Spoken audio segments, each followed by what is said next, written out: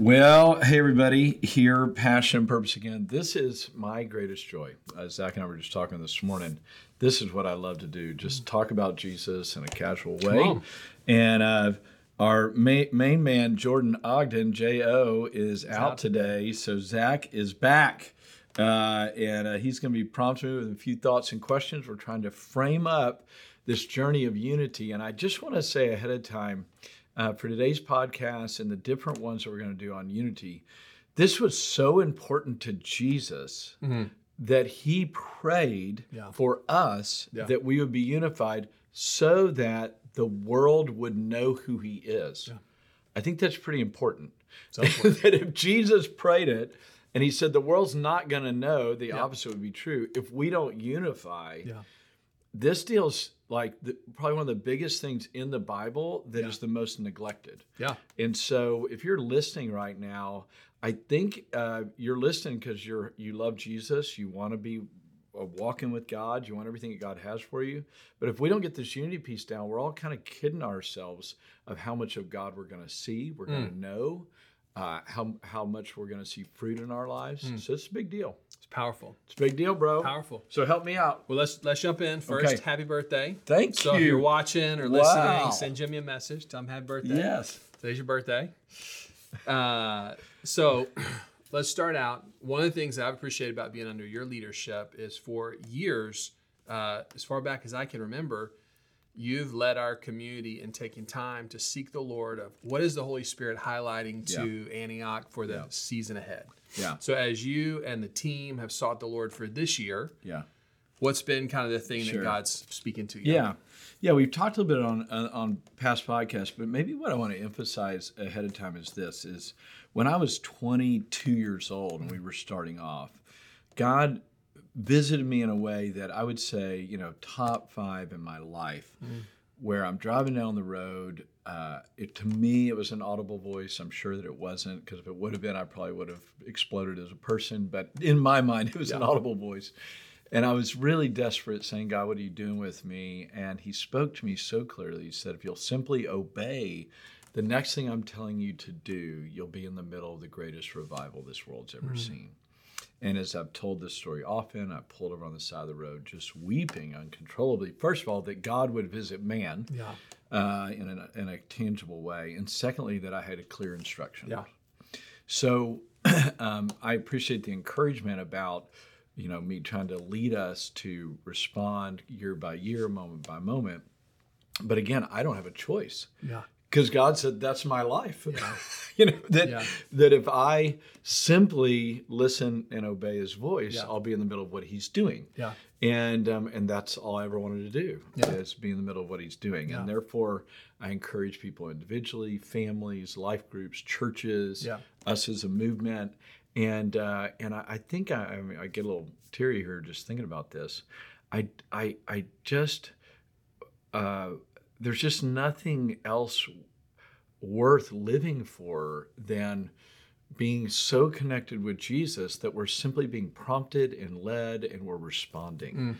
And even as a type A person that really, likes to go after things and all that, I've just learned to be consistently tempered by who's leading my life, who's leading this thing. And that's why we take time to seek the Lord. That's why we mine out from so many different sources. What is God saying? What's the Holy Spirit saying? Because he's all we have. Yeah. And he's all we want. Yeah. And his leadership is so pure, right, perfect. Why would we want to do anything else? So that's just a little backdrop to seeking the Lord year by year for his word. So good. Yeah. So in my devotional times, I'm going through the book of Revelation, and I'm in the part now where Jesus is speaking to the churches, and there's that repeated phrase, let him who has an ear, hear what the Spirit is saying to the churches. So I think it's just so important that God wants to speak to the church and highlight things. And so for Antioch as a movement, for the leaders listening in today, what's the word or the phrase that the leadership team has sensed? This is what God's calling us to focus on this year. Yeah, again, hopefully this is review. If not, just clarify again. God's spoken to us that this year is about unity of the Spirit. Ephesians 4, verse 3, we're to be a people that are committed to the unity of the Spirit. And as always, that's a multifaceted expression. Yeah. You know what that means to people. We're going to unpack that just in a little bit. But I think it's so profound because it's on the heels of God speaking to us as well. This phrase, which we've done a handful of podcasts on, drop the oars. Right.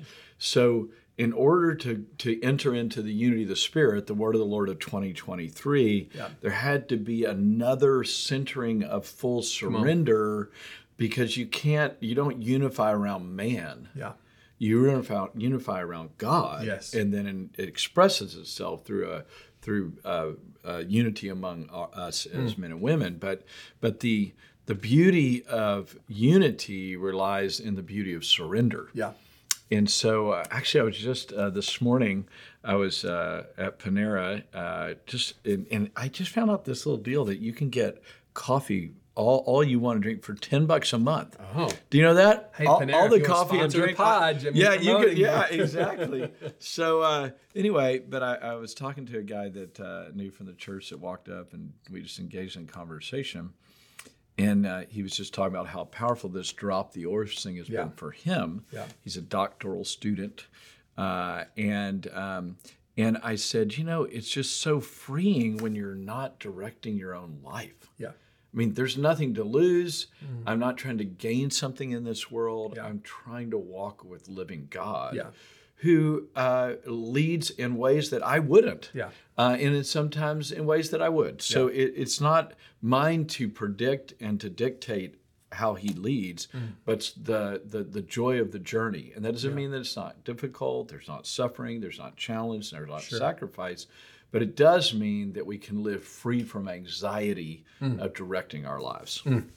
So good. And so in that place of surrender, dropping the oars, what we're finding is as we let go of the self-directed life, God is uniting us with himself and with others, right? Yeah. So share with us, there have been some key scriptures for you that have been like, man, these are things for us as a movement to really feed on this year. What are those scriptures that are anchoring this? Yeah, so I even love the way that God's really spoken to us. You have John 17, we're calling that one prayer. Yeah. John 17, the prayer of Jesus.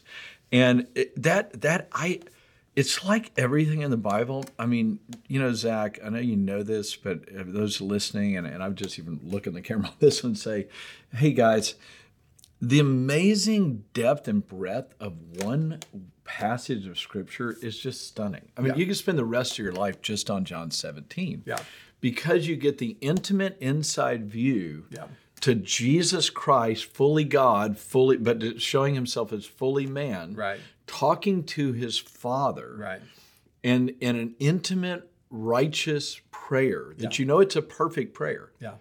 And he's praying that the Father would be glorified, that the Father would glorify him, so that we might see the goodness of God in the person of Jesus and in his perfect life, death, burial, and resurrection. And then he prays for us. Yeah. And I'm just working through that prayer of unity, of God's desire for us to be unified. But it's so beautiful because it's so caring, compassionate, and intimate. Yeah. So John 17, big deal. Perfect. Right? Perfect. John 17. We could spend a whole hour or a year. We're going to. We're going to. Okay. All right. What's Then another one? Number 2, Acts 2. Here's what I want to leave today's thought with on Acts 2. Is before Acts 2, the disciples couldn't be unified. Yeah. They're a bunch of flesh balls, right? Yeah. They would get it together. They would get going. They would argue with each other, and they couldn't get it together. But with the coming of the Holy Spirit, now God has come to live inside of you. So it's not your best attempts for unity, even around righteousness, because these guys were trying to unify around Jesus in his life. But without the coming of the Holy Spirit, it was impossible to unify. Yeah. But with the power of the Holy Spirit, you got to work at being disunified. Right. Wow. That's a weighty word. Okay, so we got John 17, we got Acts 2. And then Acts 2 is the people of God. Again, I'm looking so forward to unpacking that in these days. Third one is Ephesians 4 specifically. As we were waiting on God as a community, that chapter specifically was highlighted That's where that famous scripture, unity of spirit, bond of peace, one faith, one baptism, one people. Yeah. So there's this clarity in Ephesians 4. However, we would say that we're going to expand through the whole book of Ephesians because it just drips with what the church is to be, what we're to be as a people, gives us so many cues and clues. But I would say that kind of the crowning verse is that Ephesians 4, and I'll paraphrase it, 14 through 16, is that we all might grow unto the head, even Christ, to be a mature man, where every part rightly works and rightly fits for the glory of God. So even in the Ephesians 4 passage, which we call the plans of God, we see once again the centrality of union and unity with Jesus that allows us to be unified with each other. So good, so powerful. So if you are a leader somewhere around the world on one of our teams, in the States or overseas, regardless of your context, these are scriptures really to dig into, to feed into, and let it shape us. I was talking with a leader who was saying, I know that as a believer, unity is important. I think going through these scriptures have opened my eyes to what it actually takes to practically be unified, right? And I think a lot of us can relate to that in a significant way. Now, for those of us in the States, unity is a buzzword. We live in the United States. I was at a basketball game last night. Team shirt is unity is everything, right? But we're not talking about general unity or unity found in the world. You've leaned in on 3 specific phrases to help us understand what unity of the Spirit is. So what are those? What are those phrases? Yeah, it's really key that we really lock into what does God say about unity? What is a God-centered unity? And there's 3 phrases that God has given us that we are tapping into, and it's union with God, communion with the saints, and partnership with His mission. So let me just break that down real quick. So union with God, again, anything in me that is not of God or is not in unity with God, anything of the flesh, anything of my own desires, anything of my own ways, that is disunifying with God. So I don't expect anyone to unify around my flesh. I mean, again, we're going to unpack this. Just make a note for a future deal, because we empathize or we have compassion for one another's flesh, but we don't unify around each other's flesh, or we bring everybody down, even in the name of compassion. So union with Christ. If I am not Christ-like, then that thing needs to go or be submitted to God. So union with Christ. Communion with the saints. And this is a beautiful thing that I think it's going to be probably the biggest aha for us coming out of this year, when we get to the end of the year, is going to be the beauty of the body of Christ. That anybody who names the name of Jesus, anybody who's born again, who trusts in Christ alone for their salvation by faith, is a brother or a sister. And I often talk about, for Laura and I raising kids, one of our biggest deals was sibling rivalry is not allowed. And again, didn't mean it didn't happen. We had to work it out. But we knew that it wasn't, we're not going there. And when we do go there, we're going to repent, we're going to pull everybody back together. Because what we would say to our kids is, look, in the day's done, all we have is each other. And I would like to broaden that to everybody listening on today who knows Jesus. Hey, when the day's done, all we have each other is each other. And I would be so bold, and I am so biblically clear on this that it's not even a bold statement. It comes off maybe as it sounding a bit strong, but I would be so bold as to say God is all we have on the earth to express His glory. That's very biblical. I can back that up with 50 scriptures. But I would say that not out of arrogance, but out of awe and absolute humility. We should be wonderfully terrified that God has chosen to house His glory in us, and our unity together is how the world sees or does not see God. I mean, how many people have lost their faith or not even want anything to do with faith because they met a person who said they were of faith, but they were not in union with God. They weren't loving their brother or sister, and it literally cause people to walk away from God instead of pull towards God. It's a big deal. So powerful. Yeah. So that's union, Communion. and what's partnership? Yeah, partnership with his will. So when I'm unified with God and I'm communing with the saints, and there is a partnership of purpose that Jesus over and over again, go and make disciples of all the nations. You'll be filled with the Holy Spirit and be a witness. You're called to be an ambassador of Christ. I've given you good works to walk in, good works that you should walk in them. The scripture is filled with us being purposeful around God's plan to distribute his grace in the earth. And that can come in as a doctor or a lawyer or a construction worker or a teacher or an educator. All the spheres of society are built to be glory buckets or glory expressions or places to be an ambassador for God's grace and his glory. So when I'm unified with Jesus and I'm in communion and right relationship with brothers and sisters, it is so easy to hear God about what we're to partner together with him and each other to fulfill his will for our lives, whether that's in our local city or in a tragedy like Turkey and Syria. God, what do we do? We're a part of your mission. Speak, we're listening. And the more and I'll just say this for today, and again, hopefully, Zach, we can take a few notes to drill down. Let's do it. But this deal on hearing God's voice, right? People say, I don't hear God's voice. So here's my deal. Let me simplify this. If you're fully surrendered to Jesus, you're going to hear his voice. If you're fully in unity and forgiveness and you've dealt with your offenses with others, you're going to not be blocked from hearing God because of that. Wow. If you're about his mission and his purpose, you're going to hear God. So instead of blaming God for why we don't hear God, why don't we take responsibility for ourselves and submit to God as he said to submit to him? And from my personal experience, it is easy to hear God when I'm in union with him and communion with the saints. That's so powerful. So like you said, we're going to be digging into this over the coming weeks in different facets. But let me ask you this question. When we say unity, everyone hears in their mind something different. So you've outlined a little bit of what unity is when you're talking about unity of spirit. But what would you say that the unity we're pursuing is not? Because I think that's helpful to kind of understand where Let me just list a few things that it's not. Again, we're going to drill down in all this later. But a few things that I want to communicate is, first of all, unity is not gathering around sin. Okay. So if a brother or a sister is in sin, the scripture's clear, 1 Corinthians, if they're in sexual sin, if they're in greed, if they're in anger, if they're in bitterness and they're in wrath, we are not only not to align with that, we are to speak the truth in love to them.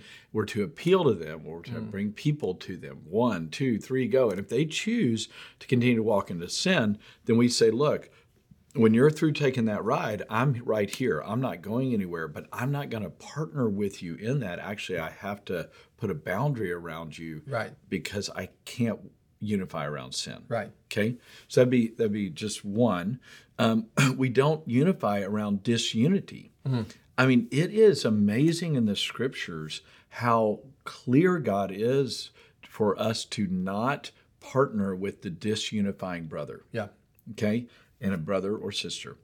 And I would say that one of my observations is that in the name of empathy or compassion or whatever, we've allowed gossip, we've allowed disunity, we've allowed people to tear down Jesus's bride without checks or balances. We've allowed divisive people to be in our midst for months and years because we're afraid to say, hey, that is dishonoring to God. That is hurting people, and we will not allow that in our community. So there is a lot of scriptural admonition to have nothing to do with the divisive brother or sister. Distance yourself from that because that's not God's heart, will, nor desire. So that's not unity around divisiveness. We don't unify around sin, and we don't unify around the world. Now, I just want to pause here to say we are deeply compassionate for everyone in the world. We look for ways to affirm people in anything that is godlike. If somebody is feeding the hungry, regardless of what their religious background, we say, thank you for feeding the hungry. If they're giving a cup of cold water, if they're trying to do good, we honor people. And so we we live in an imperfect world. We live with believers, non-believers. So we love everyone in the compassion sense, and we look to honor everyone every way that we can. Right. But we don't unify around humanism and worldly pursuits because we don't believe, as followers of Jesus, as those who believe in the full counsel of God's word, we don't believe that secular pursuits are going to get to godly outcomes. Yeah. So that's a huge deal. Yeah.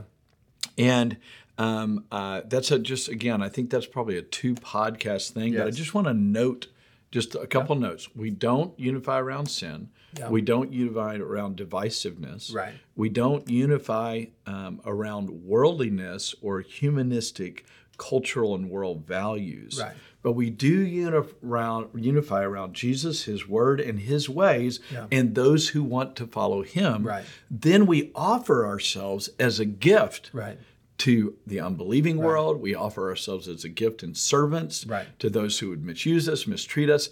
I am willing to live with persecution or being misunderstood in hopes that I might save some, love some, care for some. And we always sacrifice beyond what we would even do in our human way. So this is in no way pulling away from the world. It's just offering an alternative to the world.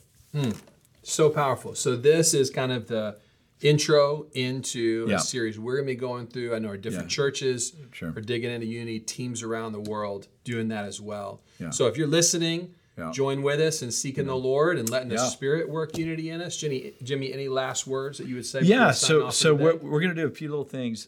In Antioch, Waco, we're going to be teaching and preaching through John 17, Acts 2, Ephesians.